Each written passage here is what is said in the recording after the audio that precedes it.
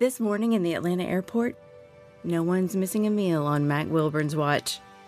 With 11 restaurants to serve passengers, he's got dining for every destination. And it all started when Mac talked with First Horizon Bank about opening a franchise in the airport. Now it's open for business and cleared for takeoff. First Horizon Bank. Let's find a way.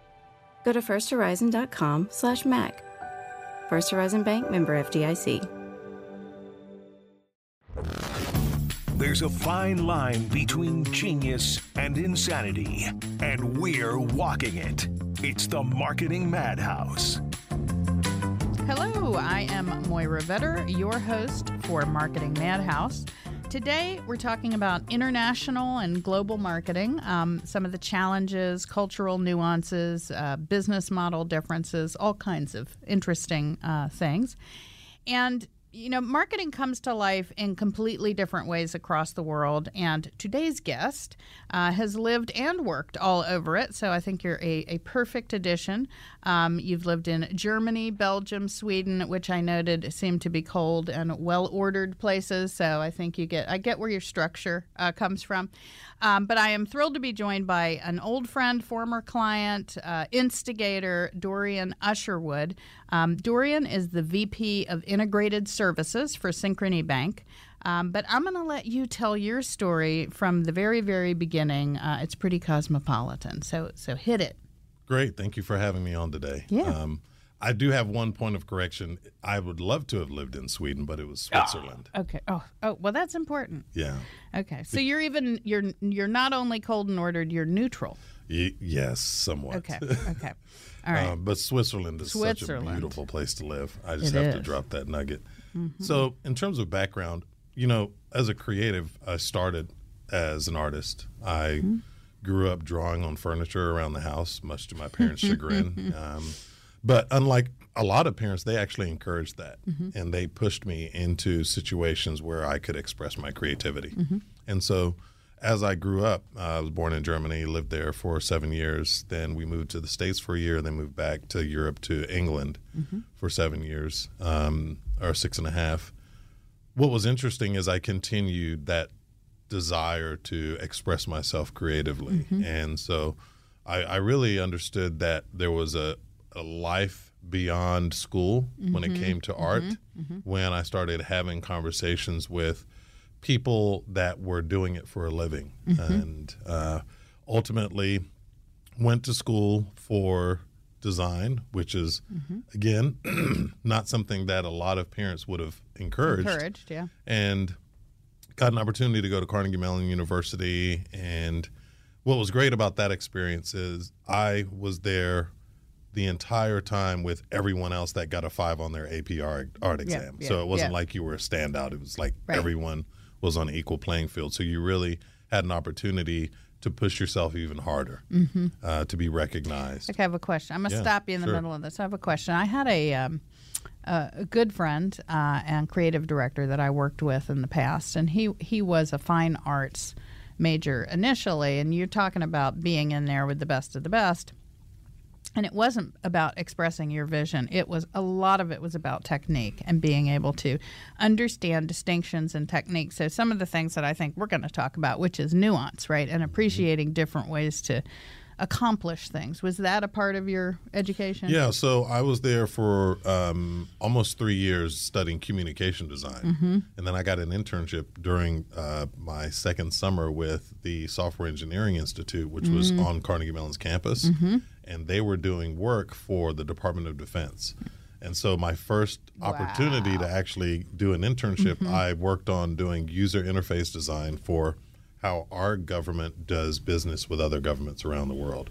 And so I was a UI designer, and this is, early 1990, I think it was like 1993, 1994. Yeah. And so I got bitten by the job bug. And so I said, do I want to continue studying or do I want to make money? Yeah. And so I decided to make money. I continued my studies at Maryland Institute College of Art in design in Maryland, and then got a job at a newspaper doing web stuff.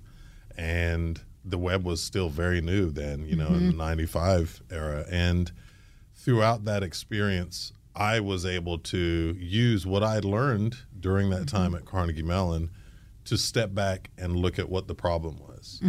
I think a lot of times it's easy to rush to a solution. And one of the things that Carnegie Mellon was really great at teaching us was to pause before you even pick up the tool. You don't know what tool you want to use to solve this problem until you really understand the problem and listen. And I think it's not the norm when it comes to, especially, I'm now 28 years of experience in, and so it would be very easy to go in and say, oh, I know what we should do. I think that's interesting, the point of making sure you understand the problem. And, I think this kind of ties into the international thing a little bit. My father was a Hungarian immigrant, and I think second was English was his third language. And so a big part of my upbringing was making sure I understood what was trying to be communicated. And I think that has always served me in marketing. I don't assume the words that have been told to me are true or accurate.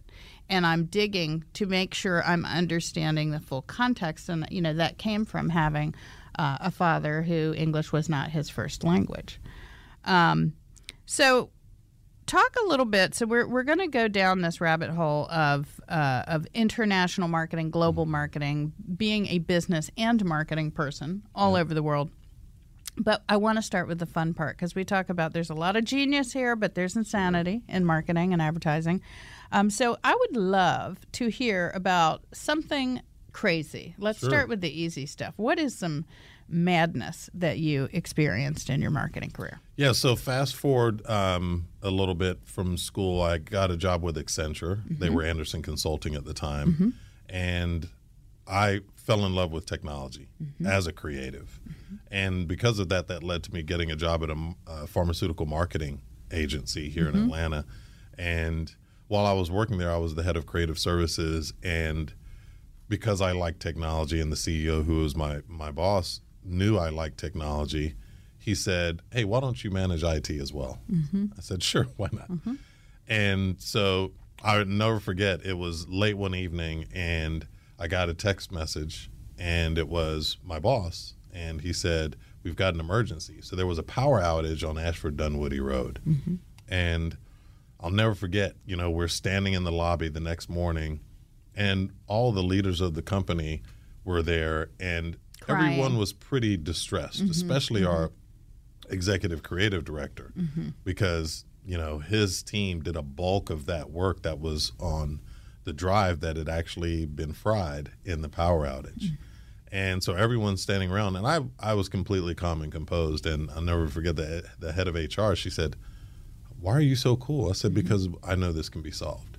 So a lot of people don't realize, when something's deleted, it's not really deleted. It's just the data is reformatted in a way that it's not accessible the way it was before. And so I started doing research on companies that I know have great amounts of creative data and will have likely experienced some type of an outage.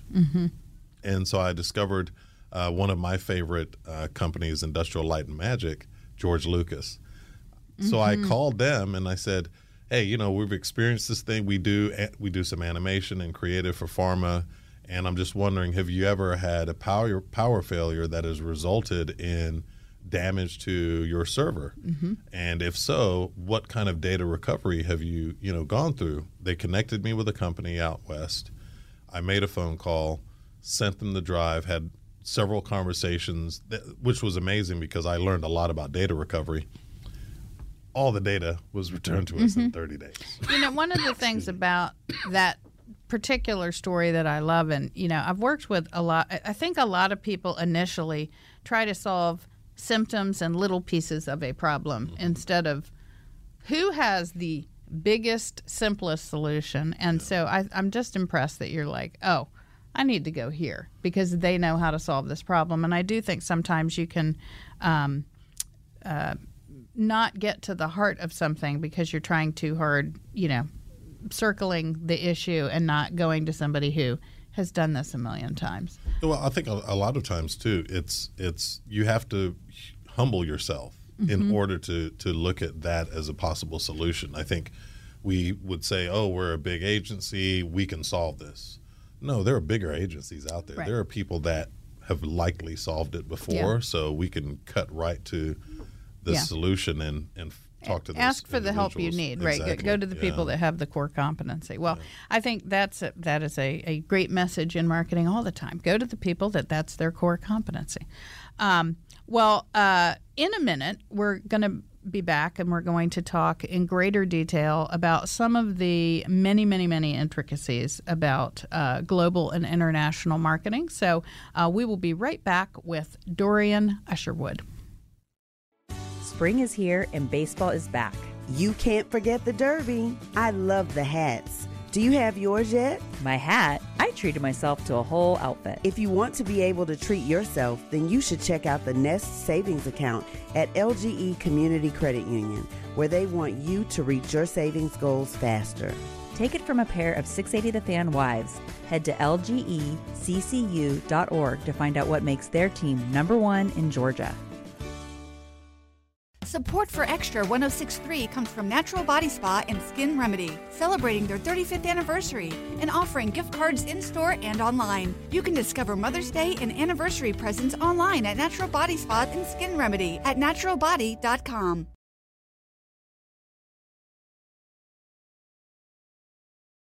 We're back with the Marketing Madhouse and our guest, Dorian Usherwood. So let's talk about this globe-trotting business. You've been all over the world. And before we talk about marketing, I think there's a human piece of this, right? There's the cultural side of being in different places in the world, which I think impact how you message, how you connect with people, how you motivate people, which to me is what marketing is about. So we have lots of topics, and I just want to start kind of digging through them. And one of the things when we started preparing for this podcast that you brought up, you talked a little bit about the American way versus the way of the world. And, you have a unique experience of you were somewhere else, you came here and got a taste of it, you came back, you got more of a taste of it, but then very recently you also lived overseas again for several years. Mm-hmm. Can you talk a little bit about that? What is the American way versus, and I don't even want to say their way because it's so many pockets of different cultures, Sure. And you've been in lots of them, but what does that look like? Yeah, so it's interesting having grown up overseas, during my adolescent years, and then coming over to the States in 1987, I traveled a little bit back and forth, right, for vacations or trips. But then I was put into a role where we met at Equifax, where we were opening offices or expanding offices in other countries. Yeah. And so I already had a perspective from a startup that I had worked with in the early 2000s that we were opening an office in Chennai, India, and in Shanghai. And just in terms of the brand colors and how we were going to brand the office in those two different locations, we had to be very specific and intentional in understanding what would resonate from a localization standpoint. So I had that perspective, but then looking at where we were going to place other Equifax offices, my role was to really look at where were we going to be, and I looked at it not through the lens of, okay, we're a large American corporation and we're going to replicate what we have here, but I knew that we needed to understand who are the people, what is the culture in that location, what resonates with them. I think that's so important for us as Americans. I mean, when it comes to, we are a capitalist society. People bring us in when they need to solve problems because we're great at solving problems. We're great at expanding thought. But we do that under the guise of we're the only ones that can be innovative. Whereas I like to approach it from the standpoint of, yes, we do have we are leaders in that area, but there are great pockets of leadership and innovation in other parts of the world that you have to take a step back first and say, well, who's the audience, number one? So it's not about us pushing, it's about us pulling from them, right? And so it was really important for me in that Equifax role to talk to the people on the ground, to meet with the people. So I remember before I went to Costa Rica, I had several conversations with the folks in Costa Rica before I even went there to find out what resonates. We opened an office or we refurbished an office in Madrid. I didn't get to go there, but I was able to solve that by having conversations. And it was something as simple as bathroom signs. And what would resonate there versus what resonated here was completely different. And that was a great learning because it was down at that granular level. And so when we talk about business, and I recently, as you mentioned, lived in Belgium and Switzerland, it's really interesting, especially in Europe. And I've been to some parts of the Middle East, and I'll tell you, everywhere you go is different. And that's the beauty, I think, of Europe is, here in the States, I can drive from, Georgia to Alabama to Mississippi to Texas. Walmart, Zaxby's, McDonald's. Exactly. And we all speak English. Right? Now, there are some small cultural nuances based on the state. But in Europe, I can drive, I drove 15 minutes from Switzerland to Germany to do grocery shopping. And then 20 minutes in another direction to do grocery shopping in France. And those were all three currency, very different experiences. Right. Or the euro now. But and huge difference. And I think, you talked about people and culture. When we as Americans travel to other countries, I'll pick on France because I actually love France. It's probably my favorite European country. And it's because, they're rude or they don't like Americans. And I think it's really about we don't listen. We talk before we listen. And one of the greatest things that I learned when I moved to Belgium is I found at the beginning it wasn't as welcoming as I thought it should be, right? And once I learned French, I started speaking French at the grocery store and in this store and that shop. And I realized they just wanted me to try. They wanted me to listen and then try. And then oftentimes they would say, hey, I want to practice my English. Can we speak in English? But they wanted me to try. Which I think is one of those human things, right? It is. Are you going to put the work in, right? I'm willing to make an effort. Well, okay, I'm going to be more invested. And But that's the listening. And so that was me really understanding what is the culture of Belgium. And I don't know how much you know about Belgium, but it's really split. So there's the northern part of Belgium, which is close to the Netherlands. And then there's the southern part of Belgium that's close to France. And so they speak two different languages, and they're two very different cultures within the same country. And so literally I would drive from here across the street and be in the other part of Belgium, and the street signs would change. Wow. And so even at that level of nuance, I had to listen more than I spoke. When you put that in the business world, and I was doing, it's interesting, I did some consulting with a company, even though it was located in the Wallonia region, which is the southern part close to France. The person that started the company was from the northern part. So I went into that initial meeting with kind of a preconceived idea of how I should interact with him. He's from the southern part, but he was from the northern part.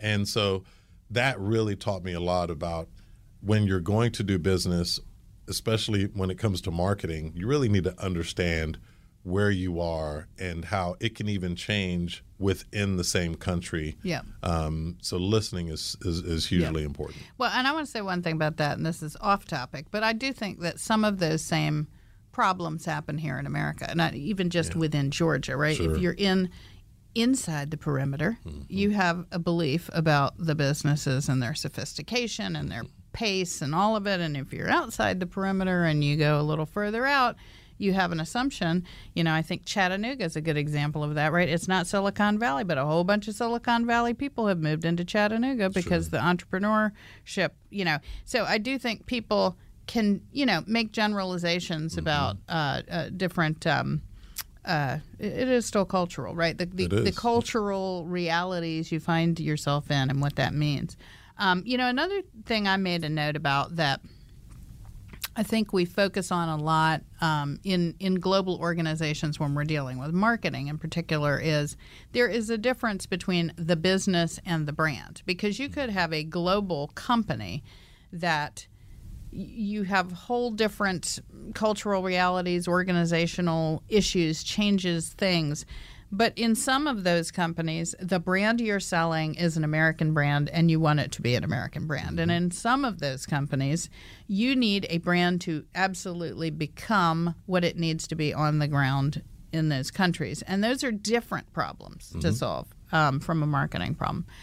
What about work style? I know we talked a lot about work style and lifestyle, and I know we're touching on the human stuff, and we're going to get a little more into the practice of marketing later. But talk about some of those things that you experienced doing marketing, and maybe in your recent experience, because So when did you go back? Like, help our listeners with. When did you recently go back across the pond? So I moved back to Europe in 2016. Okay. And so my wife works for UPS, and if you're going to move overseas, UPS is definitely the company. There's a reason why they're masters of logistics. But we moved overseas in 2016. We were in Belgium for 3 years, and then in 2019 we moved to Switzerland for 2 years. Got it. So it's pretty recent. So talk about what were those coming off of, right? So we worked together in that early, what do you even call that? The tens, right? In the early tens, we worked together. And then in 2016, you find yourself there. What was that culture shift like for you from a work style standpoint? Sure. Well, there were a lot of things from a work style standpoint. Not to get too much into detail, but it was very difficult for me to penetrate the work market there. I still was doing some consulting for companies here in the U.S., and I was able to secure some contracts before I moved. Because your wife had the job, exactly. But you didn't yet. Exactly. Yeah. So I preemptively set up some work here stateside that I could do in Europe. But it was difficult to penetrate the market there. I'll tell you an interesting story. One of the benefits that I had as what they call trailing spouse when your spouse is moved is that UPS has got some great opportunities for you as the trailing spouse. But one of those is that they connected me with a recruiter in country, and so I'm meeting with the recruiter, and we're sitting down, and he looks at my resume. He said, "Oh my goodness, you've worked at Accenture, you've worked at IBM, the Home Depot, you've had a great career." Yep. He said, "But I'm going to let you know now, it's going to be somewhat difficult for you to find a job here." And I said, "Why?" Why? He said, "It's the color of your skin." I said, "What?" He said, "Yeah." And so he gave me the history of King Leopold in Belgium and what he had done in Africa and bringing Africans over really as workers. And then they fast forward, they brought Moroccans over to be workers, but didn't allow them to integrate into society. They basically said, "Hey, you live here, but show up to work." Like a caste system, right? They weren't taught the language or anything. Yep. And so because of that, they created their own mini society within Belgium. And so traditional older Belgians associated crime and distrust with people with a brown skin, which was mind-blowing to me. And so I actually was very hurt by that. You know, I said, okay, here I am in Europe, and that's what one of the first things that I faced. Right. And again, a credit to him for shooting straight. I'm so thankful that he did, because that helped me take a step back and say, I need to attack this a different way. Right. How am I going to go at this? Yeah. And so from a cultural standpoint, I didn't really do that due diligence on understanding the culture from that perspective because I didn't think I had to. Right. I knew what businesses were in Belgium where I could apply, but that really helped me kind of recenter and say, okay, how can I penetrate from a marketing standpoint? And I realized at that point it was probably better for me to go the consultant route, continue consulting with some companies here in the States, but really it was going to take you a long time to get in. Yeah, definitely. And so that's what I did, and got an opportunity to consult with some a company there while I was living in Belgium. And then it was through relationship. And then what about Switzerland? So how did that? So Switzerland is first of all, I love Switzerland. It's the best place that I've ever lived. It's the cleanest place I've ever lived. Literally, if there's a party outside your building the night before and there's trash everywhere, by 5 a.m. it's cleaned up. There's great hot chocolate. I know great hot chocolate. But one of the interesting things that I learned living in Switzerland is the work culture and and this in Belgium as well, when we take vacation, I remember one of my last vacations when I was working here in the States, I think I was on the beach and I had one of those water sleeves for your smartphone so I could take conference calls while my kids are playing in the ocean. That does not happen in Europe. Yeah. And that I said, what do you mean you're going on vacation and you won't be accessible? Right. Because we'll go on vacation, we'll say, hey, I'll have my cell phone. Right. If you really, really need me, I'll log on for 2 hours each day. Right. They said, no, you need to spend time with the people that you care about. Yeah. That's what vacation means. That was one of the greatest things that I learned, and it really was solidified when we moved to Switzerland because, you know, my wife had a new role and she was over marketing for Switzerland and Austria. And so one of her direct reports said, yeah, I'm going on vacation for 3 weeks. And they were going to be gone for 3 weeks. Yeah. Gone off the radar. And it was totally fine and acceptable. Yeah. And so it really helped me understand vacation is about recharging and re-energizing. Yep. But then the other interesting thing that I learned while I was there is how they do business and some of the interesting ways that they do business there. And in our prep conversation, I told you about the spa. Oh yeah. And so we were still living in Belgium. We were about to move to Switzerland. This is building rapport with people. This is building rapport. Yeah. And we went skiing in Austria, and they had an adult spa as a part of the ski resort. And so a buddy of mine, who's like, hey, he said, this spa is amazing. We've been here 3 times. He said, the only thing is you have to take your robe off while you're in the spa. Yeah. I'm like, oh, okay, then I'll just have my swimming trunks on. He was like, no, I don't think you understand. You have to be naked. And I said, have to be naked. I was like, all right, let's go do it. Because literally you sit in these chairs inside the most beautiful spa I've ever been in, and it's all glass in front of you, and you're looking at the Austrian Alps, right? Covered with snow. You're not looking at each other. No, you're looking at the mountains. Yeah. But so we were in there for a little while. I called my wife and said, you've got to come in here. She was like, no, I'm good. I'm not doing it. I'm not doing it. So later that evening, we were talking, and we were there with 5 other couples, and we were talking about how the differences in how we vacation versus how they vacation there, and what is a cultural norm versus what's a cultural norm for us. And one of my friends, he said he had been in Europe, I think, for 5 years. He's from the States. These were all people from the States. And he said, oh, from a work standpoint, just wait until you're invited to a work meeting at a spa. So I forgot about that. Fast forward, and we're in Switzerland now. And my wife said, hey, so apparently there's going to be a meeting at a spa. And I said, what are you talking about? No. Yeah. But if you think about that, that's totally normal. You know, here, you know, we finish the work day, or we may be at a conference, and we're like, oh, let's go get some beers. They're going to go to the spa. Yeah. Right? Naked. With each other as coworkers, having conversations about work naked. And to me, you know, for us as Americans, we're like, what are you talking about? You're going to sit with your coworkers naked? Yeah. But think about how the vulnerability. I was going to say trust building. I mean, come on, right? So you're sitting there with coworkers in your most natural form, and there's nothing to hide. And I love that. I didn't do that while I was working there. It would be an adjustment, but I would, because I did it in a social setting, but I would, you know, because it's all about knowing the person and getting to know them relationally. One of the benefits of living there is you meet people from all over the world, business individuals. And so I was leading marketing for a small startup in Switzerland, and everyone on our whole leadership team was from another country, right? Our origin was from another country and different nationality.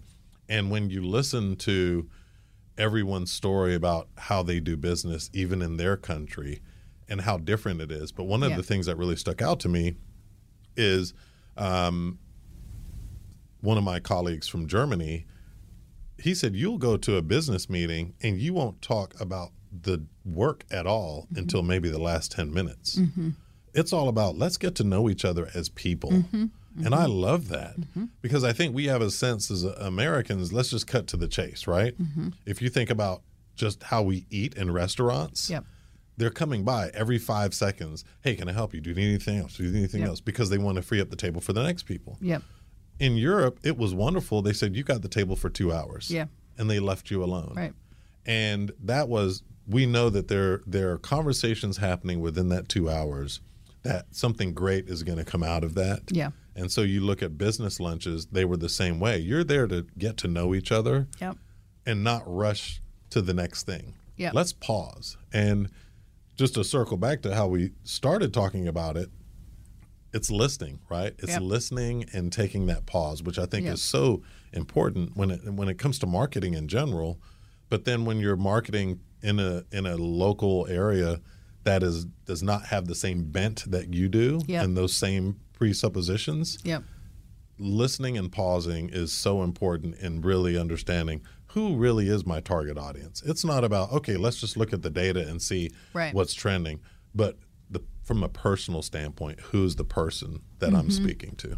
You know, I think it's interesting, you know, you're talking a lot about the human side of it, which is so important. I'm always extremely passionate about that because I think we can boil marketing down to bits of data and little squares pushed through digital channels. But there is a human side of business, both the co-working, the creating of the things, but also then engaging with customers. You know, certainly if you're in the B2B world, right, it is a much more complex thing. And I don't think you can – I think for younger generations of marketers coming up, I think there is so much focus on the tools, the tactics, the programs that you use to push pieces of things places, and not enough focus on the human beings, right, that you're trying to build these relationships with.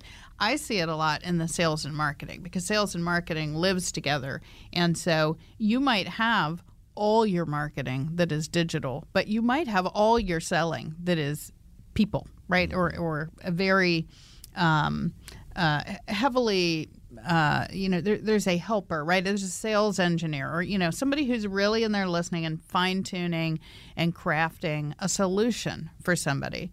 Talk about that. So I want to get into the marketing part a little bit deeper. When you think about, some of the work you've talked about. So you talked about Equifax and you've talked about companies that, from an appearance standpoint, from a brand standpoint or a voice standpoint, what are some of the things that you think companies do poorly when they, and maybe this is not Equifax specifically, and we're going to touch on a little of it and then we'll come back in the next section. But, what are some things that you think companies need to do a better job of?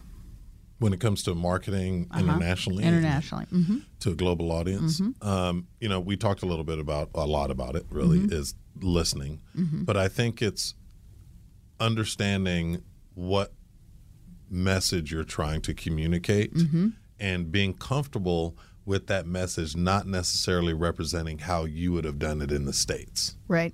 I think that's the biggest thing to remember because, again, we have our marketing messages. The teams have put everything together. We have all the talking points from our perspective. Yeah. Is there a way, and maybe we'll go into this in the next section, but I'm going to tee you up and you can think about this for a minute. I think that data-driven marketing is such an emphasis right now, and I think that it is easy to find data about customers and consumption patterns and behaviors, but maybe not as much about those mores, those cultural norms, and so I'm kind of interested in how does a marketing team learn that side of the equation in addition to what their data and insights team tells them about customers. So chew on that for a minute, and we will be right back with Dorian Usherwood on Marketing Madhouse. Support for Extra 106.3 comes from Natural Body Spa and Skin Remedy, celebrating their 35th anniversary and offering gift cards in-store and online. You can discover Mother's Day and anniversary presents online at Natural Body Spa and Skin Remedy at naturalbody.com. Spring is here and baseball is back. You can't forget the Derby. I love the hats. Do you have yours yet? My hat? I treated myself to a whole outfit. If you want to be able to treat yourself, then you should check out the Nest Savings Account at LGE Community Credit Union, where they want you to reach your savings goals faster. Take it from a pair of 680 The Fan wives. Head to lgeccu.org to find out what makes their team #1 in Georgia.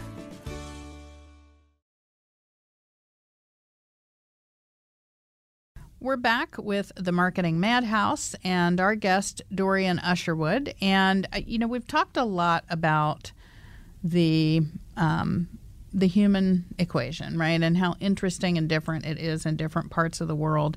But when you think about marketing specifically, I think there's been a lot of focus in the last few years on digitization, on software tools, on data-driven insights, and finding interesting and new sources of data who will answer the question for you, right? And I don't think it's always that the data will answer the question. But when you think about how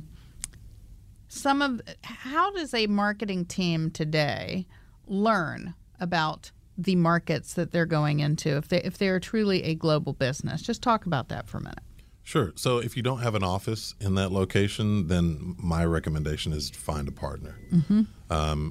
Even at Equifax, when we were doing that work with the office in Madrid, initially I was a little taken aback because you remember we were doing that agency alignment initiative, and we were primarily looking at agencies that were U.S. based. Mm-hmm. And the team there, actually the team in London as well, they said, well, we have an agency here. Mm-hmm. And I said, yeah, that makes more sense because the agency there knows the culture there. And so I think partnerships are huge, right? Yep. When it comes to a marketing team, there are wonderful partners in the location. You just have to find them out. But it also requires you to kind of get naked, right? Like we talked about in the spa and say, okay, I may not know it all, but there's a company we'll pick on Sweden since you mentioned them in the beginning, that is in Sweden that does great work, that knows that local market. And we have to be comfortable with bringing other people into the conversation, whether it's a consultant or an agency. Yeah. But there is a little bit of humble pie that we have to eat and say, okay, we don't know it all. Yep. The data is the data, and that's great. However, we need to understand those cultural norms where we're trying to develop marketing. Yeah.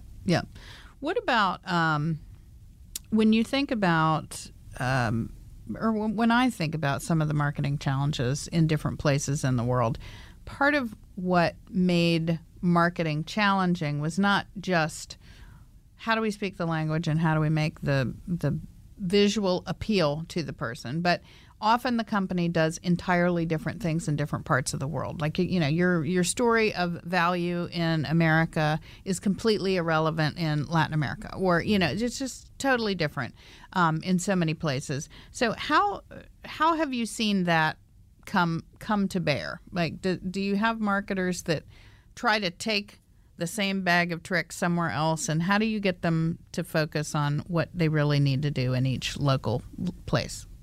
Yeah, I can actually use a couple of examples. Okay. Specifically in Switzerland, there was a previous marketing person in the role before I came in and took over. And, I could have easily said, and they even said to me, oh, it's great to have, an American marketer here on the company. And I said, that's great, but I want to understand what was done before because the person that was here before, they were actually from here. And there was a junior person on the team that I spent a lot of time with trying to understand the local market, right? So, yeah, it's easy for me to say, hey, I'm going to bring my 26 years of experience, and I know how to make this happen. I wanted to take that step back because I had been there now almost 5 years, when I said, no, the better way is for me to actually understand what has been done before and what has been successful. Yeah. And so I did a lot of research. One of the benefits of where we lived in Switzerland, we lived actually in a historic building that was on the campus of the Basel University College of Art and Design. So literally on the ground floor of our building was the design library. Oh, wow. And so there was a great opportunity for me to have access to great information of what had been done before and what resonates. Yeah. And Art Basel. I don't know if you've ever been, but I'll tell you, Art Basel is great because it's about art, but art also in the form of marketing. So you have wonderful conversations with people that talk about marketing in a way that I had not heard specific to Switzerland, right? And so if you know anything about Switzerland, everything is very exact and very precise. Yes. But what's interesting is their marketing, they're very creative in the way that they market their products and services. So again, I had to repeat it, but it goes back to listening and that pause. Well, and stories. I mean, everybody talks about marketing stories, and again, it shouldn't be the story of the company. It should be the story of this audience and this local market with you, right? Yeah. And that is very different in different places. But I think the other thing that I learned there is they are probably somewhat challenged as well in, being European marketers in understanding what may resonate in the U.S. Right. And so I shared with you earlier that there was a commercial, an ad campaign that I saw in Europe, and if that was played in the States, I mean, there would be all Riot kinds in the of streets. uproar. 100%, right? Yep. But there was no uproar, right? Because that was appropriate for Switzerland and their understanding. So I had to change the way that I looked at that commercial because, my wife and I looked at the TV and we're like, oh my gosh, did you see that? Right. And then a few days later, or maybe a couple of weeks later, we saw an actual billboard replicating the same commercial. But they, now from a creative standpoint and a messaging standpoint, it was beautiful and it was on target. However, from my American eyes, I thought it was all out of bounds. So I think it goes both ways, right? Yeah. But again, their focus really is their local market, right? Unless they're going to open an office in the U.S. Yeah. As much as I want to go on for like 3 more hours because you've been lots of places and have lots of great stories, and I get to hear the stories offline, which is even better. I have a very quick final question for you, and that is, when we look at sort of leading marketing firms, the best ones don't just have a great product or a good product brand. They have a strong employer brand, and they are corporate citizens. They have a bigger idea of where they fit. Is there any company that you think does a good job with all 3 or 2 of them, or who do you think is a really upstanding corporate citizen kind of company? Yeah. So if I look at I can't say just a marketing specific company, but the company where I work right now, Synchrony, and I'm not here speaking on behalf of the company. I have to, say that disclaimer. From an employee brand standpoint, I've never worked in an organization or have been close to an organization that does it as well as they do. It's literally outstanding. And you feel it whenever you walk into one of the buildings. I had an opportunity to go to the corporate office in Stamford a couple of weeks ago. And, we are a remote friendly company, hybrid company, or you can be in office. They let you choose, which is phenomenal. And I think that opportunity speaks very well of we care about the people. And you get to choose how you want to work. Do you want to work in office, remote, or hybrid? And you feel that consistently, like you said, you're in Connecticut versus here in Georgia. And so I go into the office once a month here in Atlanta. It's about 15 minutes from where I live.